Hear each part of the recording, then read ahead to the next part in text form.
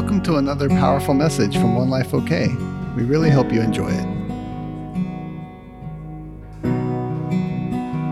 This message is brought to you by the number 3. Last week, this is a prophetic message today, and it goes along with what we preached on last week, which was called, the name of that message was 2. And when I woke up and I was driving to church last week, there was a huge number 2 in the sky. And this has been a really interesting week. But Cece's going to bring the bulk of the word today because she has a prophetic word for you today. I wanted to kind of set her up a little bit. She had a dream about 3 threes. And how many of you know that God's kind of into numbers?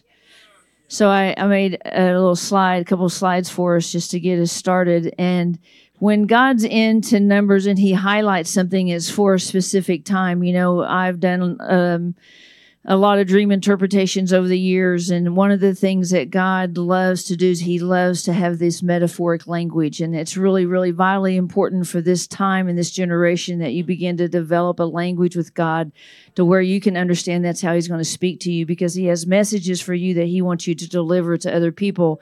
And it's time for the church to realize it's not about coming here and just receiving something and going out and doing the same thing. You're actually receiving some equipment today to go out and actually steward what God gives you and what you hear today, so that when you go out into the world, into your job, wherever you are, that you actually impact it with something. And so while I was thinking about 3 threes, the Holy Spirit just showed me a few things I wanted to highlight before she comes. And one of the things that you have to remember about developing how many want to develop their prophetic gift? Just stand up for a minute. Papa, I just release right now just the understanding that this prophetic gift is meant to be trained. It's meant to be honed. It's meant to be refined. So right now I want you to look with your spiritual eyes. Close your eyes for a minute, all those who want to perfect your prophetic gift, and look at it as an object, like an entity. And the Holy Spirit is taking it and he's shaping it to where that the prophetic gift will come out of your mouth through encouragement. The what's going on in the Old Testament, the prophecy was for correction and direction. In the New Testament, it says it's for edifying and building up and encouraging. And so no matter how you receive the message, God says that you are to, with the Holy Spirit, shape that message to bring encouragement to somebody's heart. You're not meant to reveal sin in their heart. You're meant to actually paint a road for them to want to come into the kingdom. And if you will just change your mind about that, the Holy Spirit will begin to refine that in you, and you have to lay down control today. This prophetic gift is not about you. It's all about him. He has a goal. He has an agenda, and it's not yours. And as soon as you yield, you can begin to yield. That means yield fruit. That means actually bear something out of your gift. So I release today the power to break control right now off the prophetic gift. I release right now the power to rearrange the definition of the prophetic. And this is a house that is developing 500 prophetic leaders. And so I just release the power of the Holy Spirit right now. If that's you, that you just step into the vision of One Life. You step into the refinement process. And every prophetic house has to have an apostolic direction and covering and blueprint. And that's what we have here. It doesn't matter if you live with someone that's skeptical of it. It doesn't matter if you come from a church that hurts you with it. It doesn't change the fact that you're here, you're hearing my words today, and God is releasing a prophetic anointing on you right now in Jesus' name. All right, sit down. So one of the things, I'm talking fast because I don't have much time, because I don't know how long Cece's going to talk. I know some of you are time conscious. I'm not time conscious. You know, I used to go to church in Colorado that we did worship for 3.5 hours. So I don't know how y'all feel about that. And then he would preach for 2 hours, so it was like a 7-hour event. And then we would turn around and do it again at 5 o'clock. But anyway, here's some 3s for you today. So let's just first start with sin, okay? I would say 3 Now, I've been, counseling for a long time, been in the ministry all my life, and so these are things that I have observed, okay? 3 of the main sins that we deal with are pride, unbelief, and rebellion. Now, if you understand that sin is just separation from God. And see, we're weird about sin because we've had a lot of wrong definitions, so we act like that there's no answer for it. But there's an answer, and his name's Jesus. And it's what Aaron's saying about today. It's free. That's the great part about the kingdom, is that God already pre-provided everything that you need. So anything you're thinking about right now that, you don't know, whatever comes up in our souls, like, I don't know how to prophesy, I don't know, or I think I know, and I think I know everything, and where's my platform? I mean, there's just all kinds of things going on in the room. That we have to deal with what is actually separating me from God. And so if I have, there's all kinds of people in the world, there's all kinds of people in this room, and everybody's dealing with something different. And their reaction to what they're dealing with is what you actually experience on the outside, right? And so God wants to reveal to us where we're separated from him, because what's his desire? All right, have you ever had a relationship and you just felt like, man, we're just not tight? Anybody ever had that? And you want to kind of know, what can I do to get back tight? Don't you? Or are you just like, forget that, I'm out of here, right? We want what? We're meant for relationship. We're meant to be tight with God and people. The problem is that in our crazy fantasy world of sin, we've hooked up with people who weren't meant to be tight with. Have you ever just known that God was like, yeah, that season's over?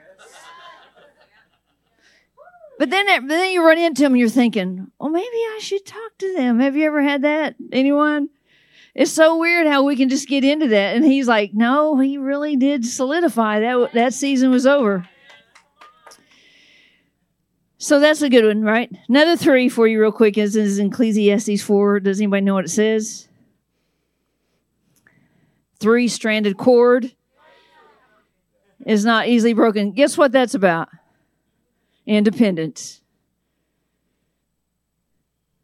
And in independence, I can do nothing with the power of God. In interdependence, with the right people, safe people, then what happens? Everything I have flourishes, right? Cece's a great example. So I met Cece when she was 39. Colleen brought her, I think. They used to go to church together, raise their kids together. And she brought her. And the very first time that I met her, we were in a house church then. Oh, and just, hey, come on. Stretch your faith with me for a minute. I'm wanting to bust this wall out. We have another 1,000 square foot out there. And I'm wanting to bust this wall out, but you know what I need? Some chairs. I don't know if I need money, but I just need chairs that match these chairs. I need some drywall. I need some electrical. Y'all just pray with us, okay? I really want to do it by the end of the year, but don't tell Pammy, because that would freak her out right now. So that's why I'm taking her on vacation next week. Y'all pray for us, because we're going on a little trip. Thank the Lord Jesus.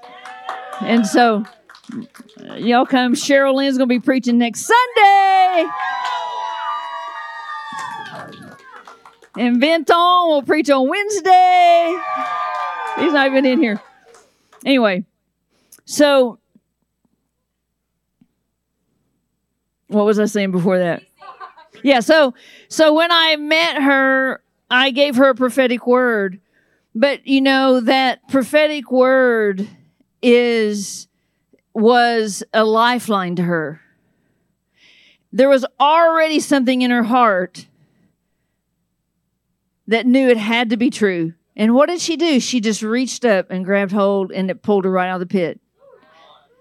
That's the power of the prophetic. I mean, when I saw her, I saw a bunch of things. I mean, it was obvious. She was shut down. I could tell she was an introvert. She didn't even smile. What is that? Her resting face was not good. We've all you old timers, we're practicing our resting face if you don't know what I'm talking about. Which means like you're supposed to be like this all the time. Sometimes we get like this. And nobody knows what's going on. So, but what happened was over time, years and years and years of time, God began to reveal some things to her. One of the things was that he made her childlike. In other words, the way that she sees life is just this really innocent way. I have to be like, no, like they're not, no, like, because she's a little gullible. She'll admit it, I think. And so, but God began to refine something that he actually knitted in her all along. She had never been trained in it. She didn't even know it existed. She didn't even know it was a thing. But what happened then was that as he began to make that come alive, other things behind it that I would call sub-gifts began to come alive. But the one thing that she had to do, she had to determine that she would stay in childlike faith. And she'll slip out of it. She tried to slip out of it over there in the green room a while ago. And I was like, no, get back in to trusting. You're just about because what does the enemy do? He suggests things. Well, what if, and what if, and what if, right? And see that's really important to remember about your gifts is that just like she can be in a lane with her gift and it's powerful. How many have been changed by the words that Papa has said over her? The songs that we sing come from things that she's written. She told me one time before she even started on this journey to write for God, she said, well, this is the one thing I kind of want my life to have an impact on the planet. I don't even know how it could. And I was like, oh, you just don't even know. Right? And that's true for you too. Just when she's talking today, receive the gift of impact. And ask him while she's talking, make my, unweed my garden. Because see, that's all it was. Well, she had a beautiful garden, but it was full of weeds. What are weeds? They're lies. It was full of lies. And lies produce what? Fear. Right? And so as that began to be reignited in her, then this awesome two things happened. She began to dream. She dreams like some sort of sci-fi movie thing. I don't even know how to describe how she dreams. And she had a bunch of those this week. And she writes sometimes from a place of torment, like feeling oppressed, feeling down, feeling a weightiness. But the writing with him begins to make that flower blossom again. I look at it like there's just been something that has sort of caused her to be like this and grip things really tight. And as she begins to write, it's like all these things begin to open up like that. And before you know it, there's a whole treasure chest right there. And she just writes about the treasure chest.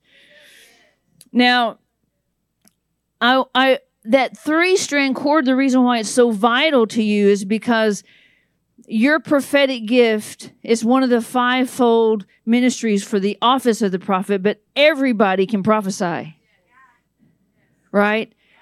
And so that I don't have time to talk about this today, so some of y'all will just have to trust me, but that prophetic gift has to have a covering. And the covering keeps, Benny Hinn used to talk about it, if you're not careful with that gift, you'll just fly away. You'll just be so flighty, right?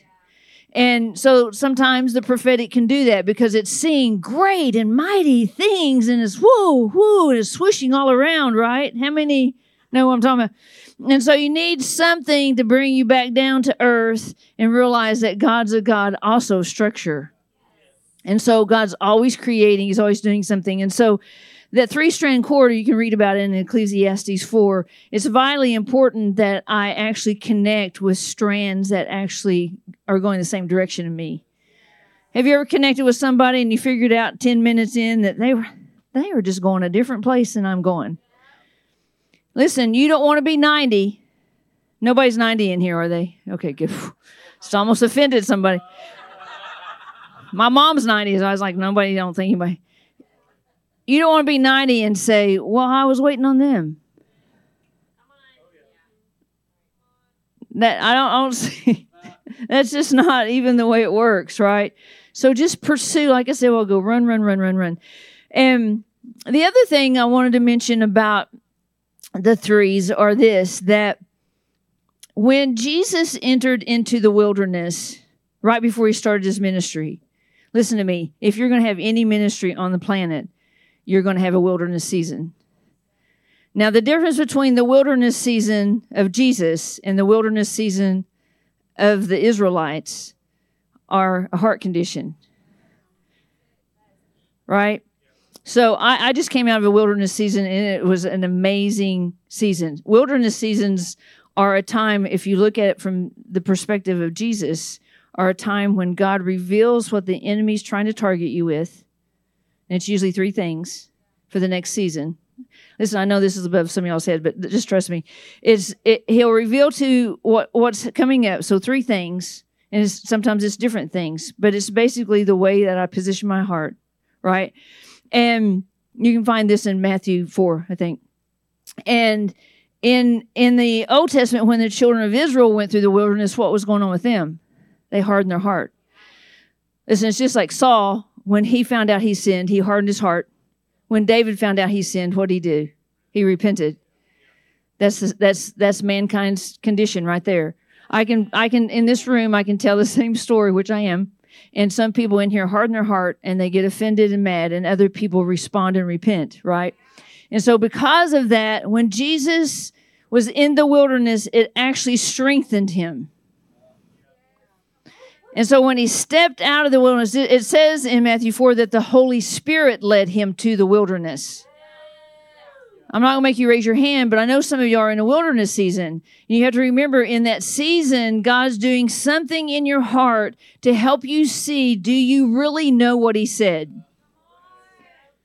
Every time Satan suggested something, Jesus responded with what he knew that the Father wanted him to do.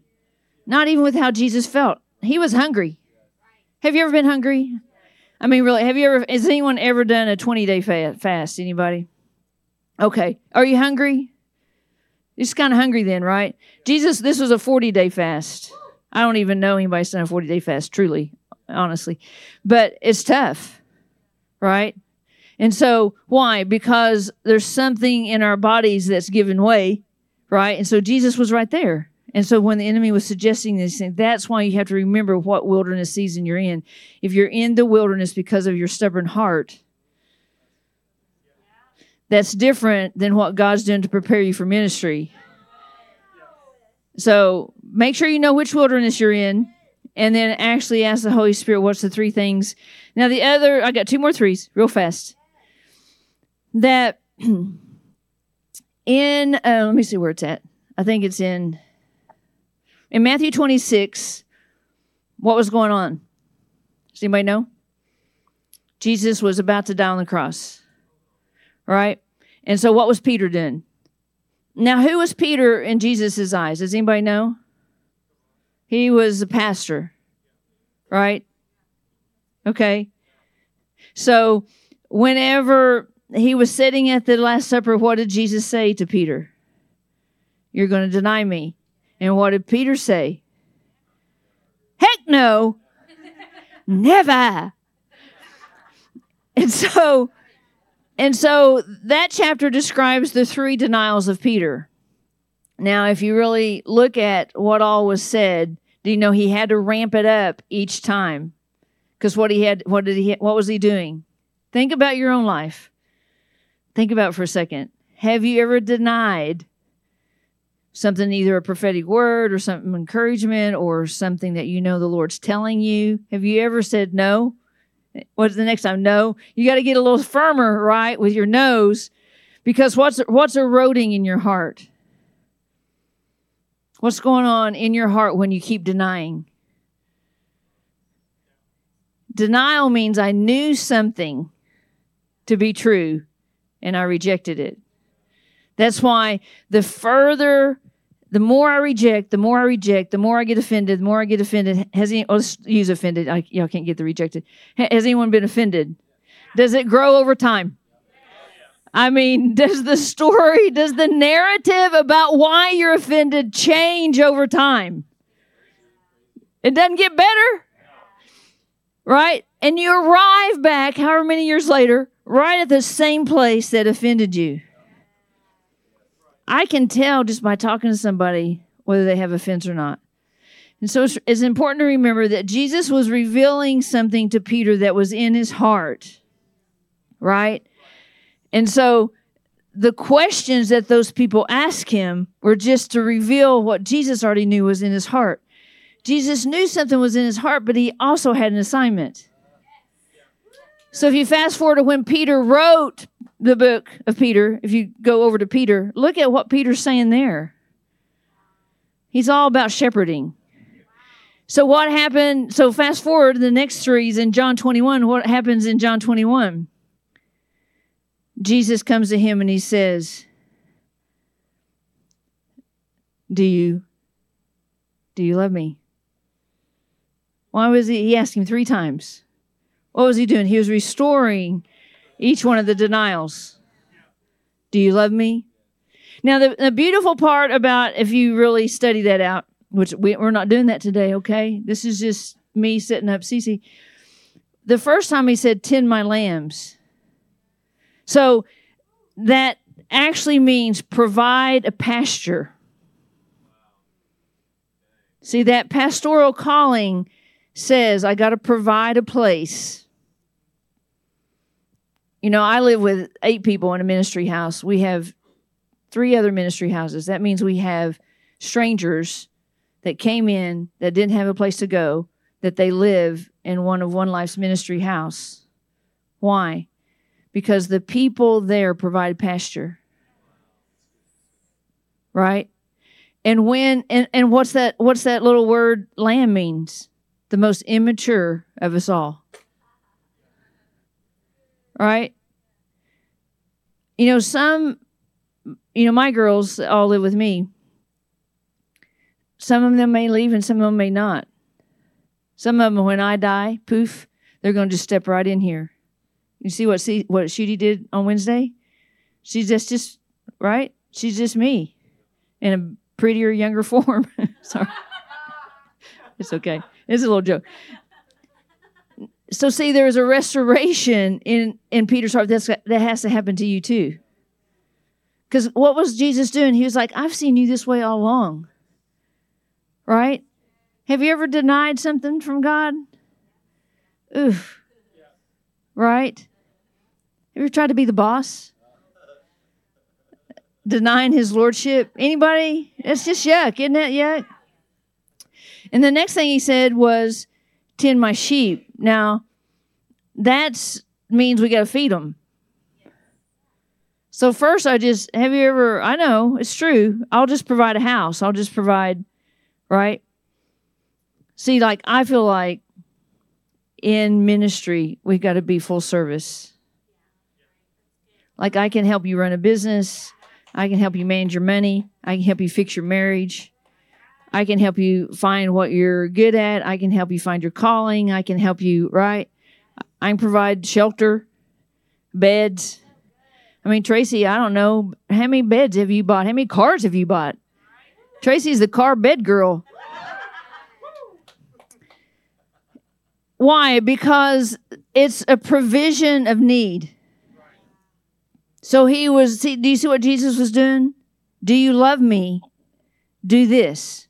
Do you love me? Do this. Now see, the rescuing isn't love.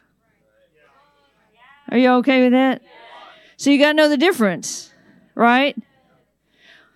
Rescuers usually don't have anything, and they haven't learned to have their own pasture yet, and they're trying to give away poop from their pasture. They didn't clean up the dog poop. I'm just kidding. Right? That's truthfully true. Rescuers don't even realize their own need because they're busy giving away. Okay. You got to get to a clearing there.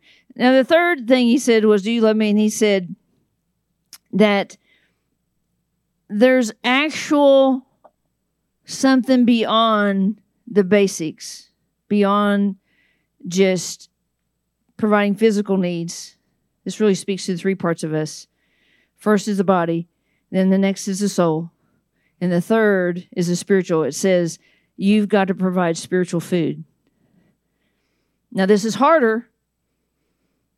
Why? Because I have to get enough for me.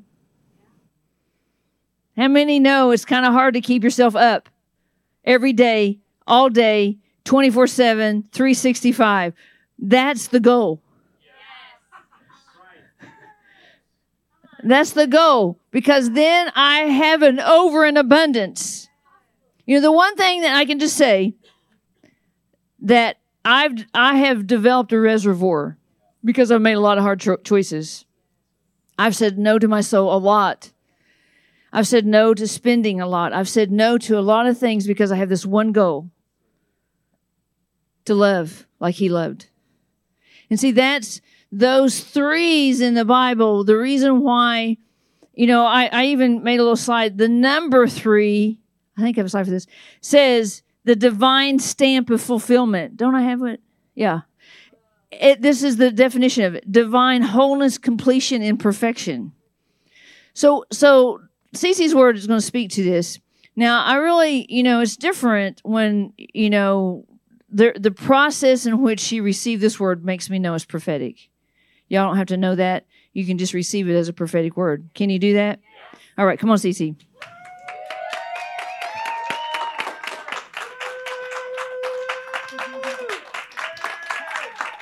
Thank you. Y'all are awesome.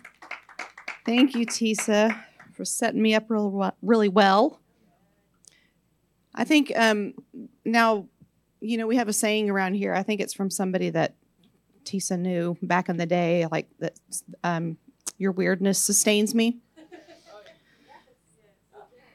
There's no one weirder, really, than the Holy Spirit, I feel like, in the best possible way, right?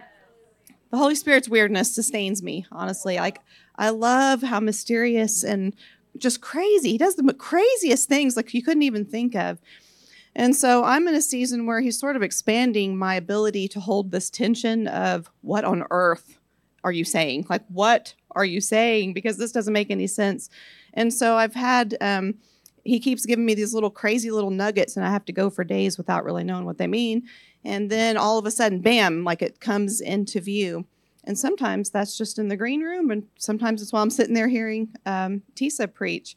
So this is a compilation, okay? It's a compilation of those types of encounters and little nuggets. And I hope that, I do believe it's going to be a powerful word. I don't know exactly all that He's going to say through it.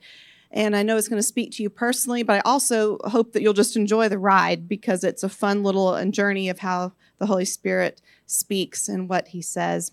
And we're going to touch on a couple of different topics.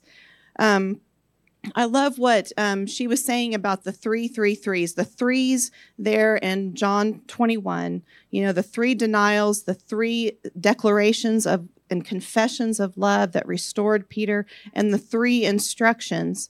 That's the 3 threes, I believe, from my dream, in addition to all the other 3s, right? There's so many that Tisa and I talked about that she could have shared an entire message on any one of those 3s. But I think it speaks today to, we are all at different parts of that journey. You know, we're all in different places, and we may be in different places on different subjects. So we may be in the part of fulfilling the instructions in one area, but we may still be finding ourselves denying Him in another area of life.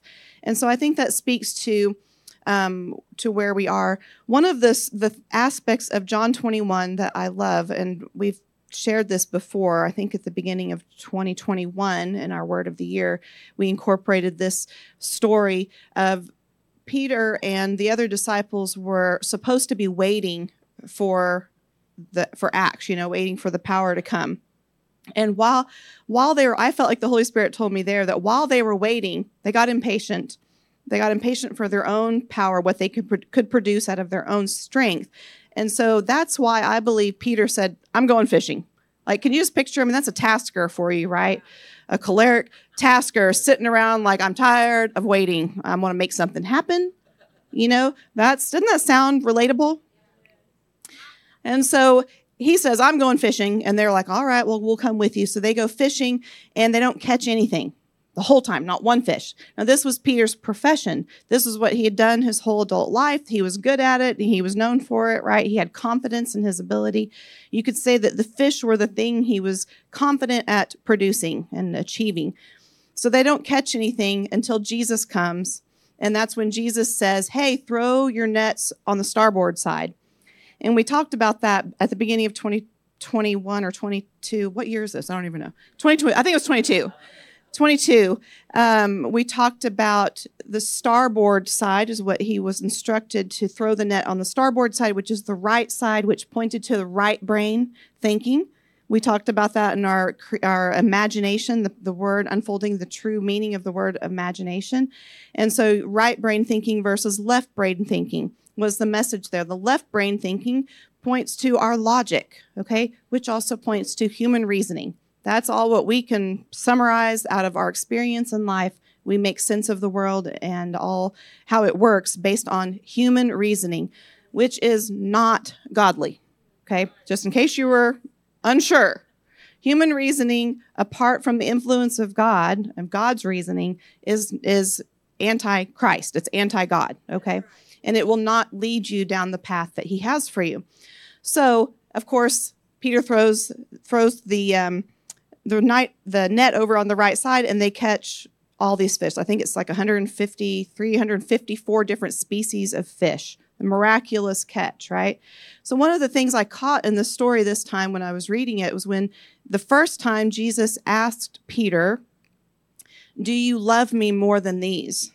He said, do you burn with love for me more than these? In the Passion Translation, there's a little footnote there that said that the these, it probably does mean the people, his fellow disciples, but it also could have meant the fish. So it was a question, do you love me above what you can accomplish on your own? Do you love me above your profession, your skill that you've developed? Do you love me more than the confidence you have in your own strength and your own ability? And so that speaks to and connects back to the first nugget that I want to share with you on my little prophetic journey. And that was sometime in this past week, I was sitting down with Matthew 6.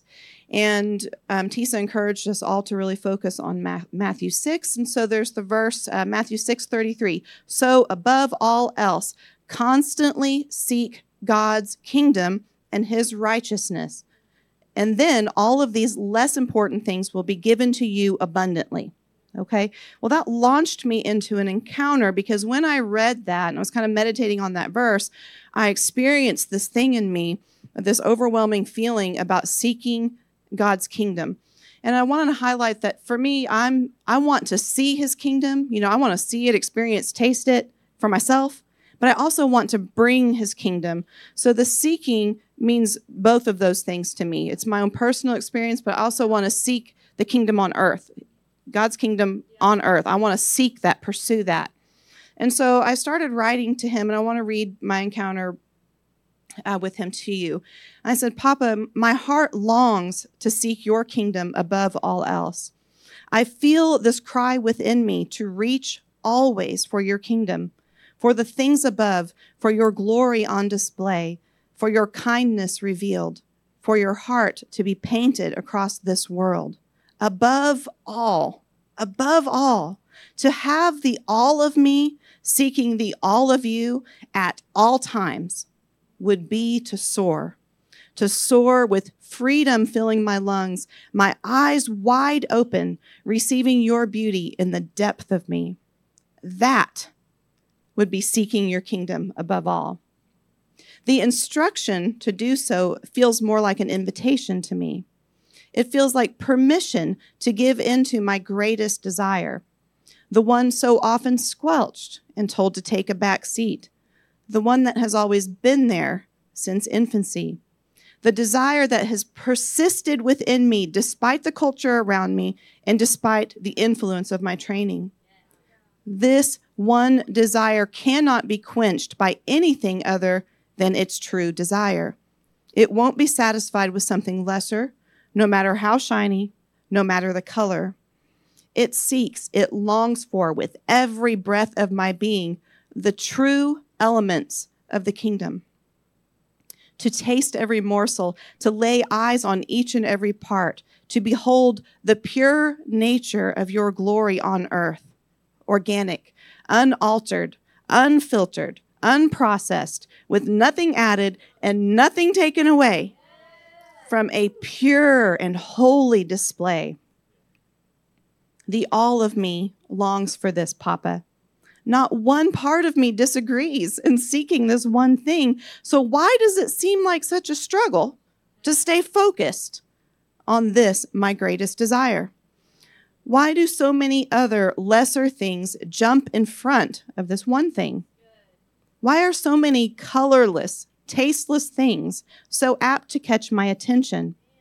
Why do they hijack this, my greatest inner desire? How could this God-designed longing be so easily overpowered and shoved to the back of the line? When did your kingdom become the last course of the meal in my day? The dessert that's restricted out of some strong-arming discipline. This conflict within me rages like a war, filling my soul with emotions that toil. Rest is stolen in the midst of this battle, yet every day it seems to get even louder. And Papa said, daughter, son, there is only one who can lead you to victory in this. There is one who rides higher than any other, whose voice carries farther with true authority and power. His name is Jesus.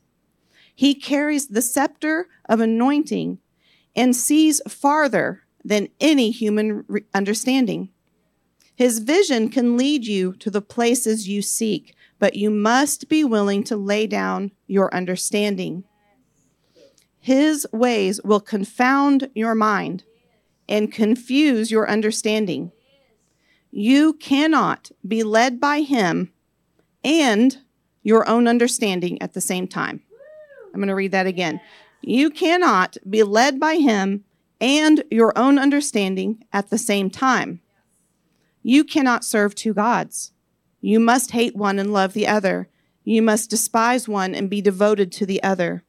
It is a misconception, an orchestrated deception, to believe that the human mind is meant to operate in tandem, or I felt like he was saying as equals, with your king. Okay, it's a misconception.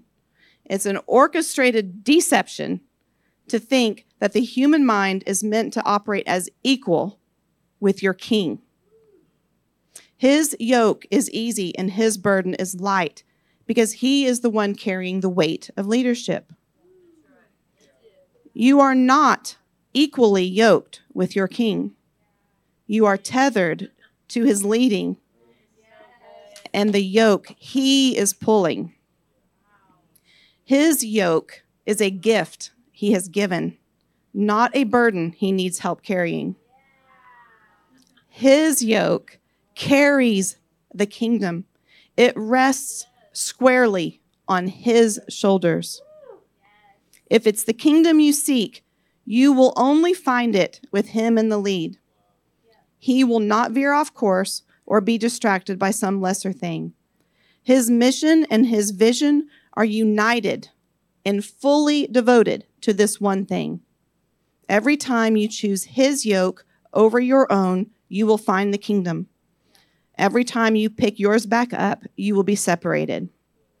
The choice is yours, but only one will bring you the satisfaction you seek. It's a good word, isn't it? Now, I didn't know how many scriptures were embedded in this word until I started seeking it out.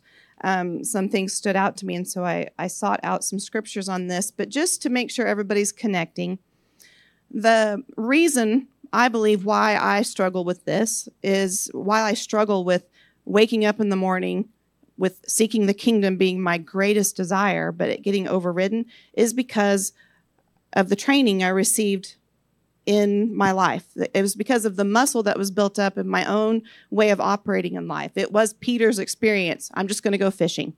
You know, I get up in the morning, there's tension, there's problems. What am I going to do? My default is to do what I know best. It's my earthly training. It's my earthly understanding of the world around me. And for me, the way that with my personality, the way I was brought up and everything, I tend to be overly responsible. And so I have a tendency to fall into striving. I have a tendency to try to do things out of my own strength because I didn't know for most of my life that that God even existed. I didn't even know there was any other way to do life except to do it the way I knew how to do it best, out of my own strength. I didn't think there was anything else for me or working for me. And as beautiful as salvation is and baptism is and all of that, that is part of the mind renewal that has to happen along the way. Or we know the truth, our spirit knows the truth, our soul has to be renewed. Our mind, will, and emotions have to be renewed according to the truths of God. And so it's a journey. And so I feel like that's what happens. It's that Peter experience of just defaulting to going fishing. And so there was this imagery that the Holy Spirit brought to me that I want to try to share with you. And it was this mention of his yoke, right? And the yoke reference about my burden is easy, my yoke is easy, my burden is light, comes from Matthew 11:28. In the Amplified, it says, "Come to me, all who are weary and heavily burdened by religious rituals that provide no peace, and I will give you rest, refreshing for your souls with salvation." That's what we are. That's the condition we're in when we operate out our own strength, right? We're weary and we're heavily burdened. "And I will give you rest, refreshing for your souls with salvation. Take my yoke upon you and learn from me, following me as my disciple." Take my yoke upon you and learn from me. "For I am gentle and humble in heart." I just realized we sang about this. That's so awesome. And you will find rest, renewal, blessed quiet for your souls. For my yoke is easy to bear and my burden is light. Now, there are different types of yokes that you may physically, like in the natural come to mind, but there was something the Holy Spirit had been on with me, in one of those weirdness kind of ways, where I saw something or somehow I had this message that had pointed out, do you know that a yoke can be adjusted so that the strongest animal is carrying or pulling the bulk of the weight? Okay, so just picture, for the sake of this this message, that the yoke is just a wooden bar, right? And so you normally have two animals, right, side by side. Now, for whatever reason, in this instance, I was looking at this as Jesus was under the yoke on one side and I'm on the other, right? That's why he said, "You're not equally yoked with me." It's not, we are supposed to co-labor with him, but we're not equally yoked. We're not both pulling with the same amount of strength here. And so what we tend to do with our human reasoning and our worldly training and the religious training is shift that yoke over so that it's mostly on us. So the biggest percentage of our time is spent thinking, yeah, I'm pulling this thing on my own. I'm plowing this field by myself because I've pulled it over here. And we forget that Jesus is even there. Like, we don't even acknowledge that he's part of the process. And I'm telling you, that is just so easy to do. It's so easy to slip into even thinking, even with your intention to serve God, that we try to go out and bring the kingdom out of our own strength. And when he says, "My yoke is easy and my burden is light," that's pointing to the co-laboring, that we are supposed to be yoked up with him in everything that we do. Okay, but let's back up just a minute to that idea that you can shift the wooden bar to be over the strongest animal. And so one of these, if you notice in the word, it says that this rests squarely on his shoulders. His yoke as a gift has been given, not a burden he needs help carrying. His yoke carries the kingdom, okay? And it rests squarely on his shoulders. Well, that was a reference to, Isaiah 9. In verses 6-7, I'm going to read it in the Passion Translation, where it says, "A child has been born for us. A son has been given to us. The responsibility of complete dominion will rest on his shoulders." He didn't say the responsibility of complete dominion rests on the ecclesia.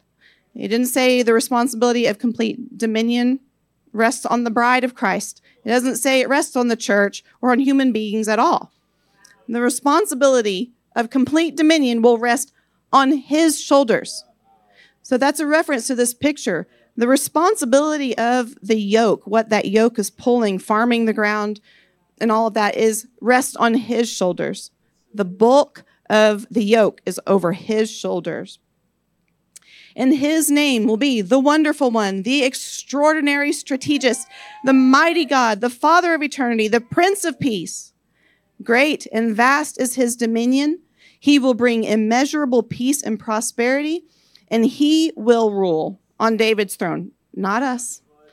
He will rule on David's throne over David's kingdom to establish and uphold it. Establish the kingdom and uphold the kingdom. Not us, again. He will establish it and uphold it by promoting justice and righteousness from this time forward and forevermore.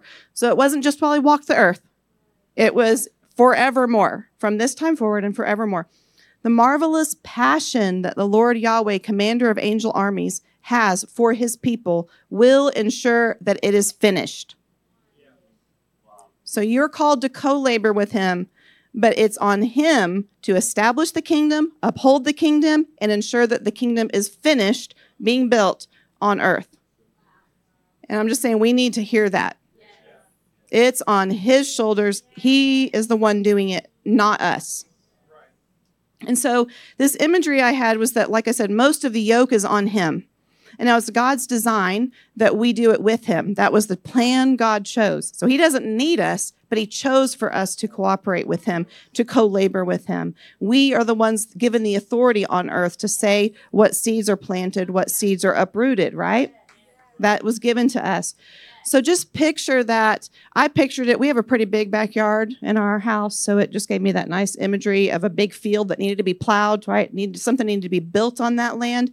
Every morning when I wake up, Jesus has the yoke on his shoulders, and he is plowing that field. He is out there doing that. He is not distracted. He is not, he doesn't kick into striving. He doesn't kick into those responsible things that we get caught up with and distracted by. He is doing it. So if I get up, and there's a little spot for me underneath that yoke, right? I get up in the morning, I can either join him or go do some other thing. But we have got to get it through our heads, right? If I go do some other thing, even if it's godly, even if it's good, even if it's called responsible, even if it's considered a blessing, all the good words, right? It is doing nothing for the kingdom. It is doing nothing, zero, zilch. It's not just a little bit good, and if you do enough little bit of goods, it might add up to something someday. No, you're doing nothing. You are literally not seeking the kingdom if you go and do something else other than get under that yoke with him when you get up every day. It does not matter.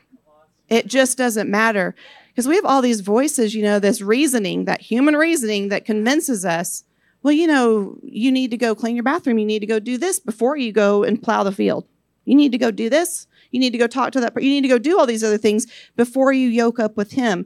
But he is the one with the kingdom seeds.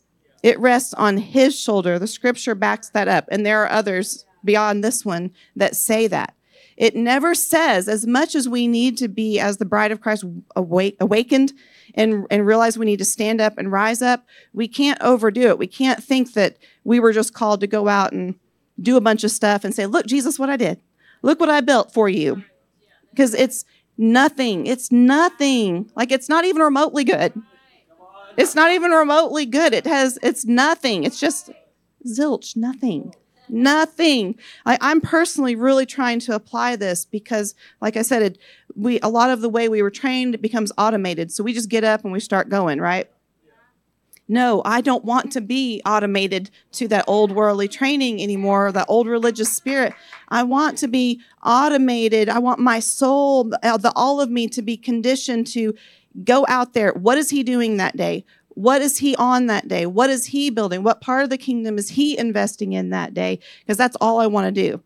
Because it says, seek first the the kingdom, and all that other stuff that we were taught to strive for will be added. So while we're plowing the field with him, planting kingdom seeds in our lives and in the community around us, everything else will be taken care of and given to us. And there's a ton of scriptures on that.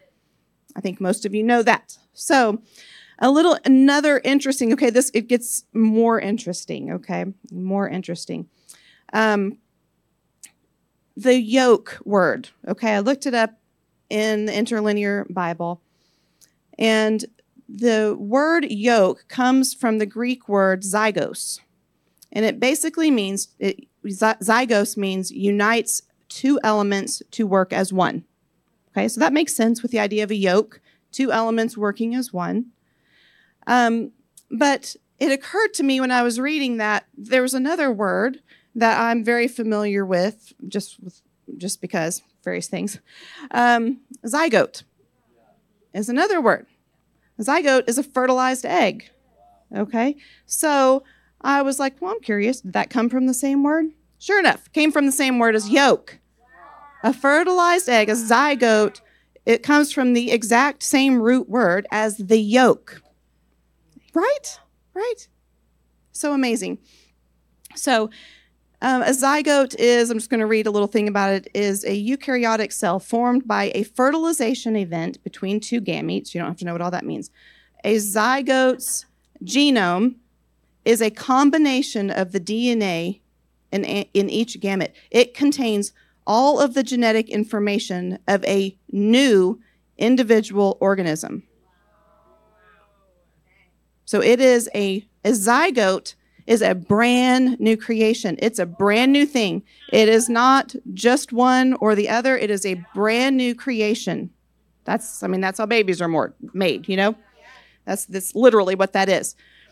A zygote is the earliest developmental stage. If you were to study out reproduction and all, that's the earliest developmental stage of any new organism, new creation on earth is the zygote. So what that points to is there's more happening underneath that yolk than we knew. The yolk is the fertilized egg. So if I get up in the morning and I go out there and I get under that yoke with Jesus in my day, there's a fertilization happening right there. There's a combination, a new creation, a new birth takes place just by my positioning with him. And I naturally would follow him because we're yoked up together. I would naturally go where he goes. And so I was really delving into this. Of course, our new birth, right? When at the point of salvation, our new birth comes from yoking up with Jesus. We are a completely new individual when we yoke up with him, right? We know about that in terms of when you make Jesus your Lord and Savior, you become a new creation. A new creation. It's the same thing. So I'm thinking of this imagery, and I wrote here that when we lay his yoke down to pick up our own, we are no longer operating as the new creation. So just to drive that point home a little bit, I'm not trying to say you're not saved anymore, but I'm just saying you are not operating as the new creation if you are not under his yoke. You broke away. You broke off. So you are renewed, you're filled with power and authority, and you've got spiritual gifts, and you're operating in all of them, but you're not the new creation.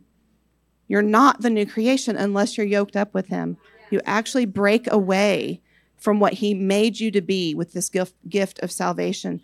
So no matter how much sense it makes to us to take all that he's given us and go out and do something out of our own strength, it's nothing. It's just nothing. It's nothing. So I think that this also speaks to the development of the kingdom on earth, right? The zygote is the earliest stage of development. So I think this also speaks to the development of all we hope to build through our efforts. I wrote, what if this speaks to the fact that we are not birthing anything at all when we are only bringing our own DNA and not choosing his yoke? What if this points to the reality that we can only build or give birth to the kingdom of God on earth through this union, this yoking with Jesus? Jesus has the kingdom and all of its seeds, but it was God's chosen plan that we have the authority on earth to dictate whether or not those seeds are planted, watered, and grown. If we desire to see the kingdom on earth and his righteousness, we must be yoked to Jesus to give birth to any of it. Now, I think that was the main point of this, is really to just drive home that point. You know, it says that his word comes and separates like a double-edged sword, right? Like a scalpel, because we in our human reasoning have things bonded to his truth, to his calling, and the things he's called us to do. It's a thin film, and which we also sing about today, that unveiling, right? I can't remember if that was in warm-up or regular service, but anyways, we sang about it. And so he's coming to separate that off, to drive home the point that we are doing nothing for him, nothing according to our deepest desire when we operate on our own. So he's inviting us to choose the yoke with him every single day. And so he didn't stop there, though. Okay, I had another dream. I'll just combine it. I had a couple other dreams the next few days. And one of them, interestingly, was that I was pregnant for the third time. Okay. I just realized late yesterday afternoon that was another 3. Okay.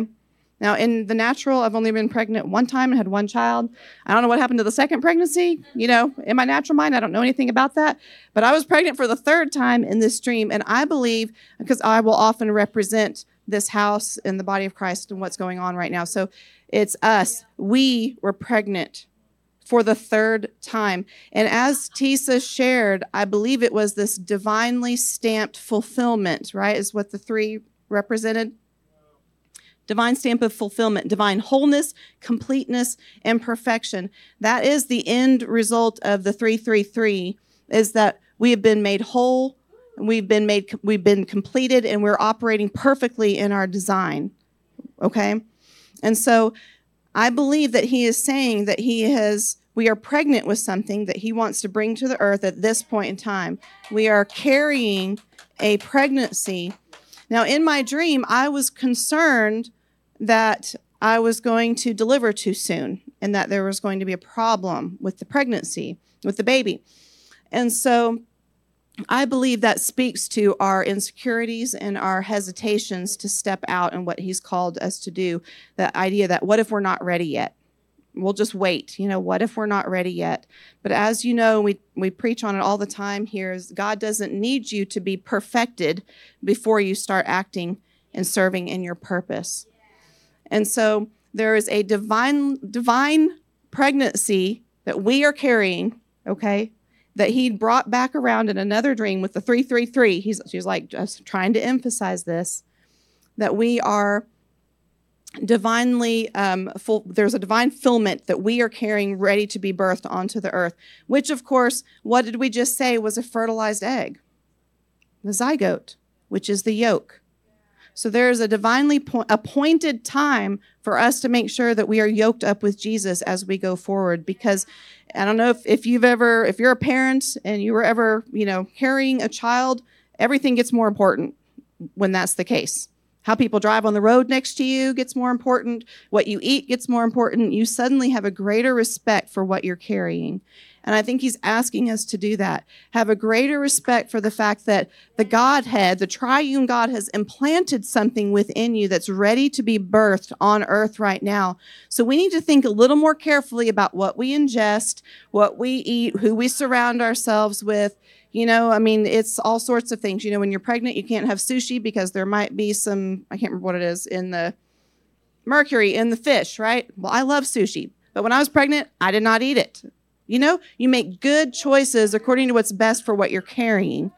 And I think that's what he's asking us to do. So in another dream, as Tisa said, I had the 333, and she's highlighted several 3s, and we've talked about that.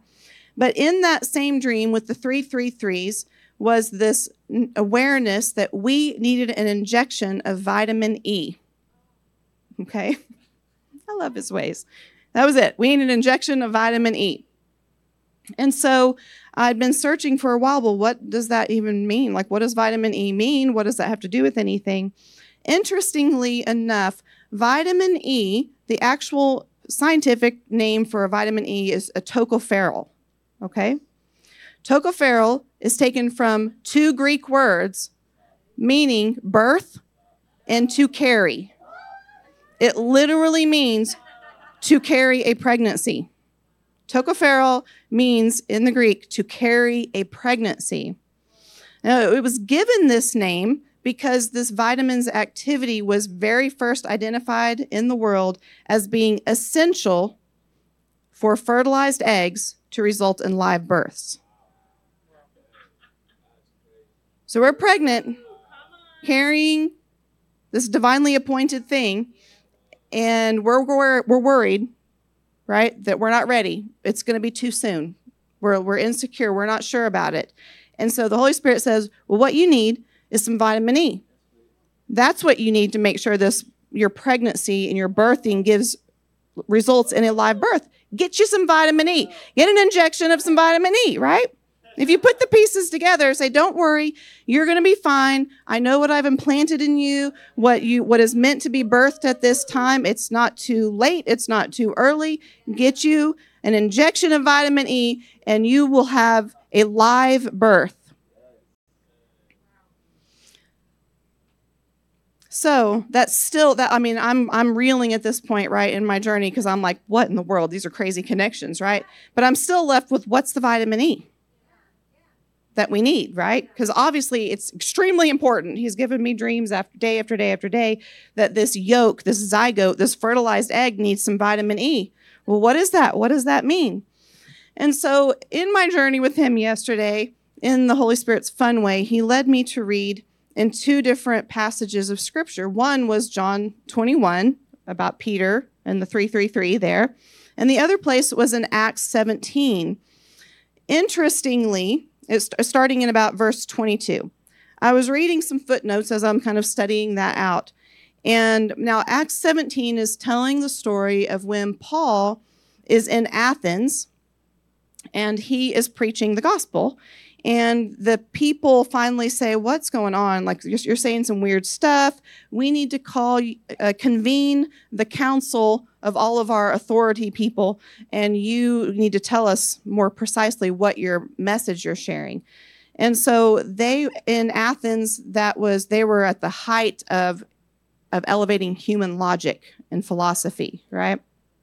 And so they had all of these people that literally oversaw the spiritual well-being of the city.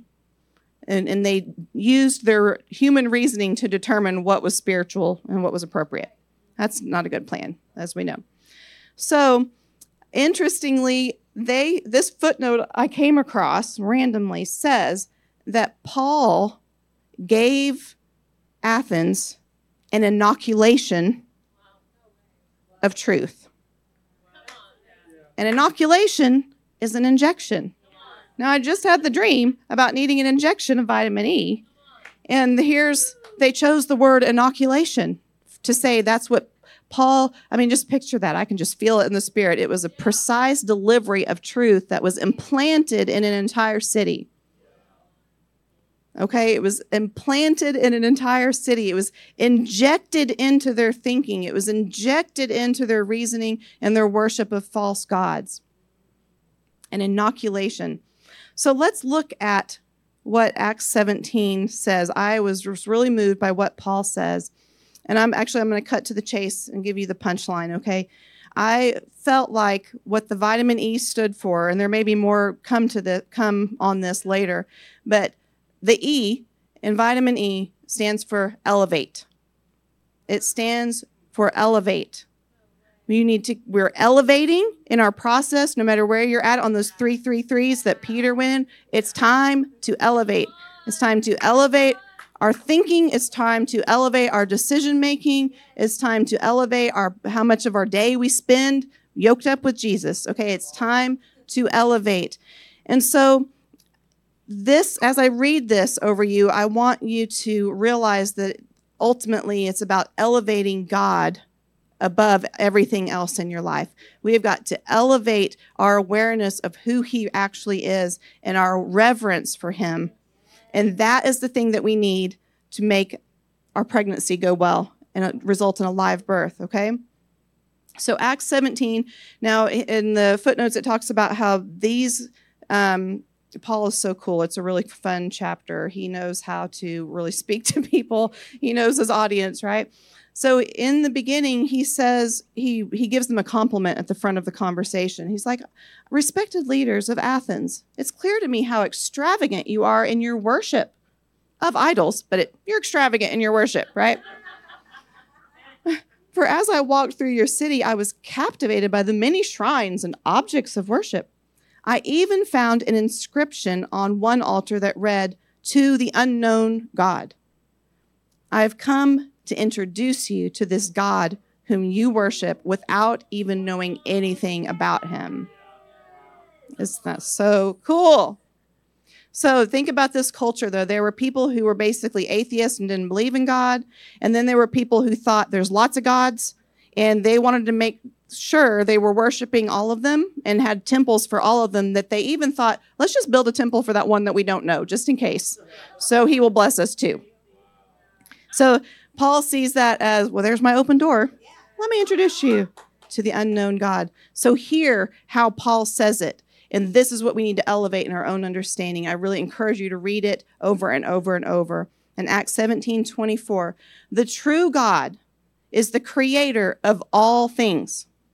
He is the owner and Lord of the heavenly realm and the earthly realm. Do you hear that? Not just heaven. He is the creator and the owner of the heavenly realm and the earthly realm. And he doesn't live in man-made temples.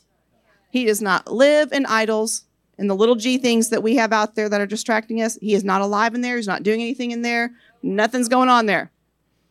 He supplies life and breath and all things. We can ask him for anything, right? Was that in that message in our worship today? We can ask him for anything. He has everything we need. He supplies life and breath and all things to every living being. I'm telling you, this is an invitation to just really take him at his word, like we sang about, and really believe it. Believe it and receive it, like we sang about today. Believe it and receive it. Look at this scripture. Don't just skim over it and think, yeah, I remember hearing that story before. Look at the words and realize the depth of their truth and see how it matches up with the depth of their truth in you and how you live out your life. We've got to make this, take it all the way in, right? He doesn't lack a thing. He doesn't lack a thing that we mortals could supply for him, right? For he has all things and everything that he needs. From one man, Adam, he made every man and woman and every race of humanity, and he spreads us over all the earth. He sets the boundaries of people and nations, determining their appointed times in history. This speaks to me about our present day stuff with the transgender stuff and all the movements about identity and different things. There is one creator for every single human being. Here's one person that gives identity. It's not found in some other thing. So if this truth were elevated in our culture, wouldn't it be making a difference? He sets the boundaries of peoples and nations, determining their appointed times in history. I like this one because I can get in insecurity and fear and stuff like that, think of I'm insignificant, right? I'm not powerful enough to make a difference. No, he chose for me to be here at this time. And I should at least honor that. Like, well, I don't know anything, and I don't know why I'm here, but you do, and you must know what you're doing because I'm here right now. In this Oklahoma. Like, right? Here we are. Who knew? Never would have thought I'd be in Oklahoma, but here I am. He sets the boundaries of people and nations, determining their appointed times in history. He's doing so much at an appointed time in history, in this country, in this world, right now.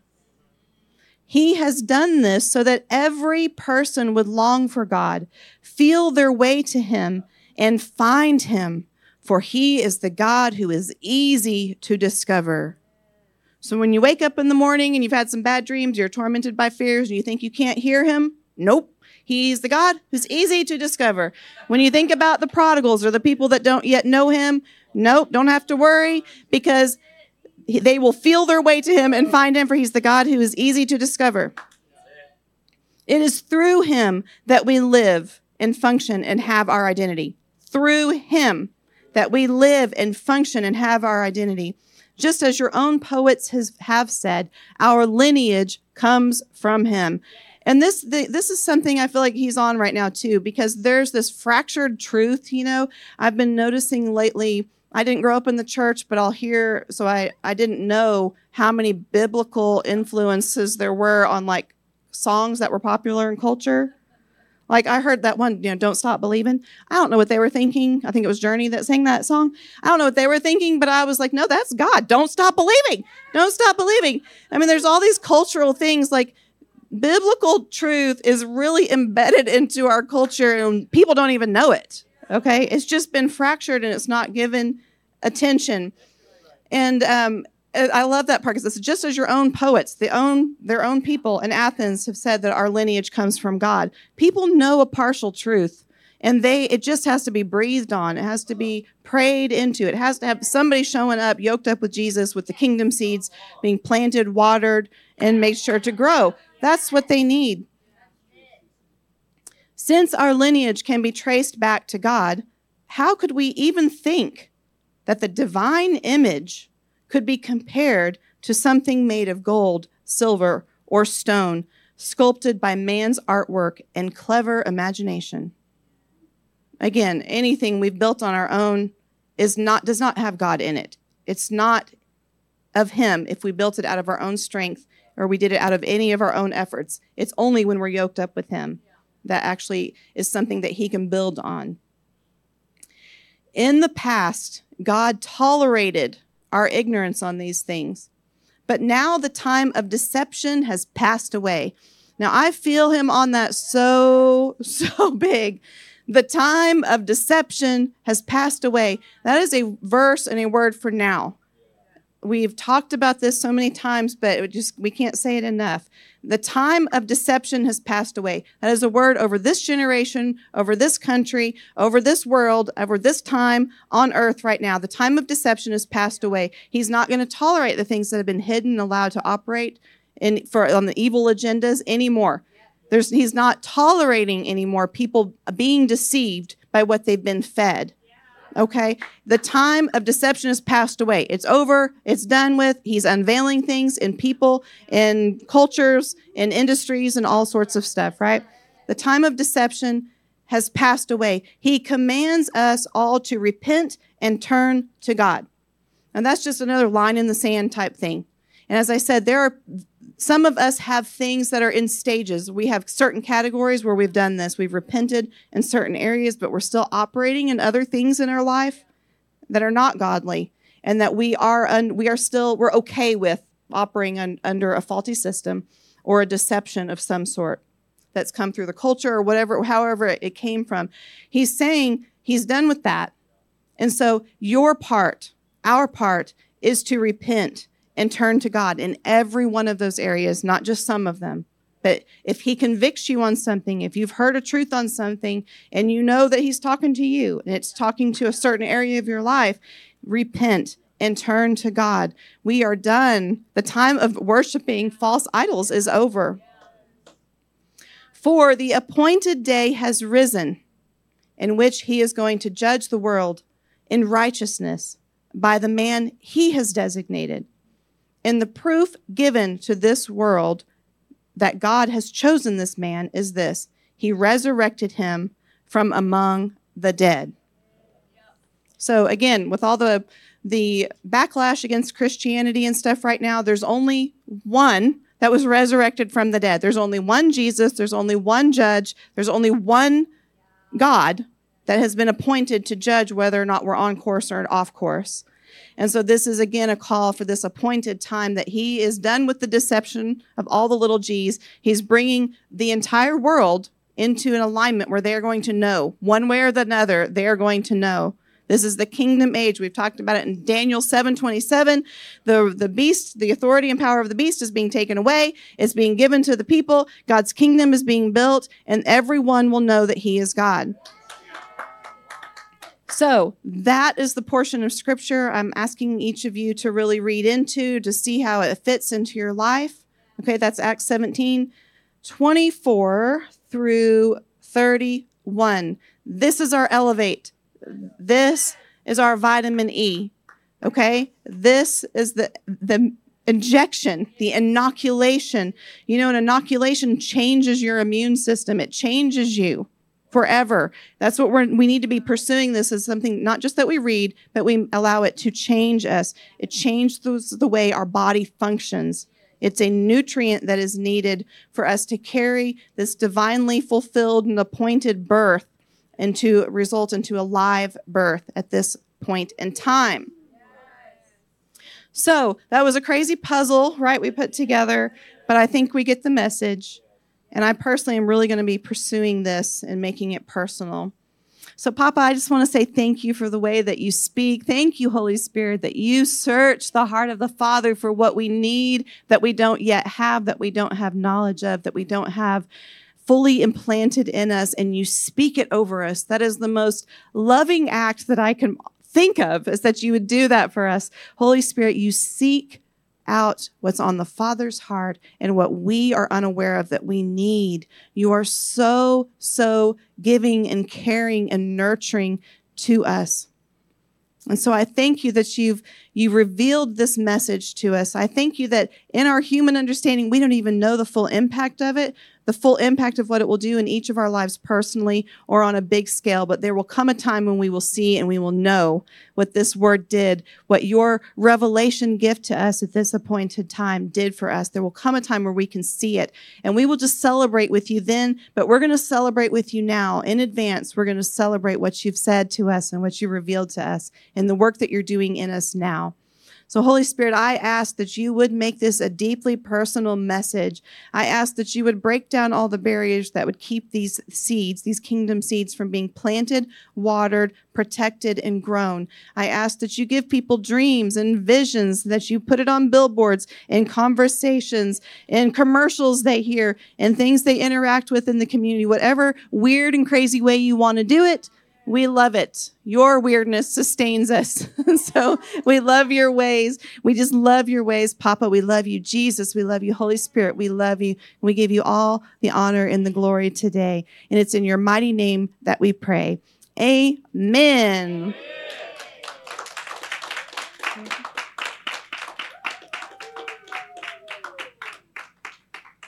I just feel like that we need to just stand and just honor the word that he just poured out to us. And it doesn't really even matter if you totally understand it. You know, Cece's really smart and she's a brainiac. And so sometimes she has such a deep, deep word, but that deep that I've been talking about is calling out to your deep.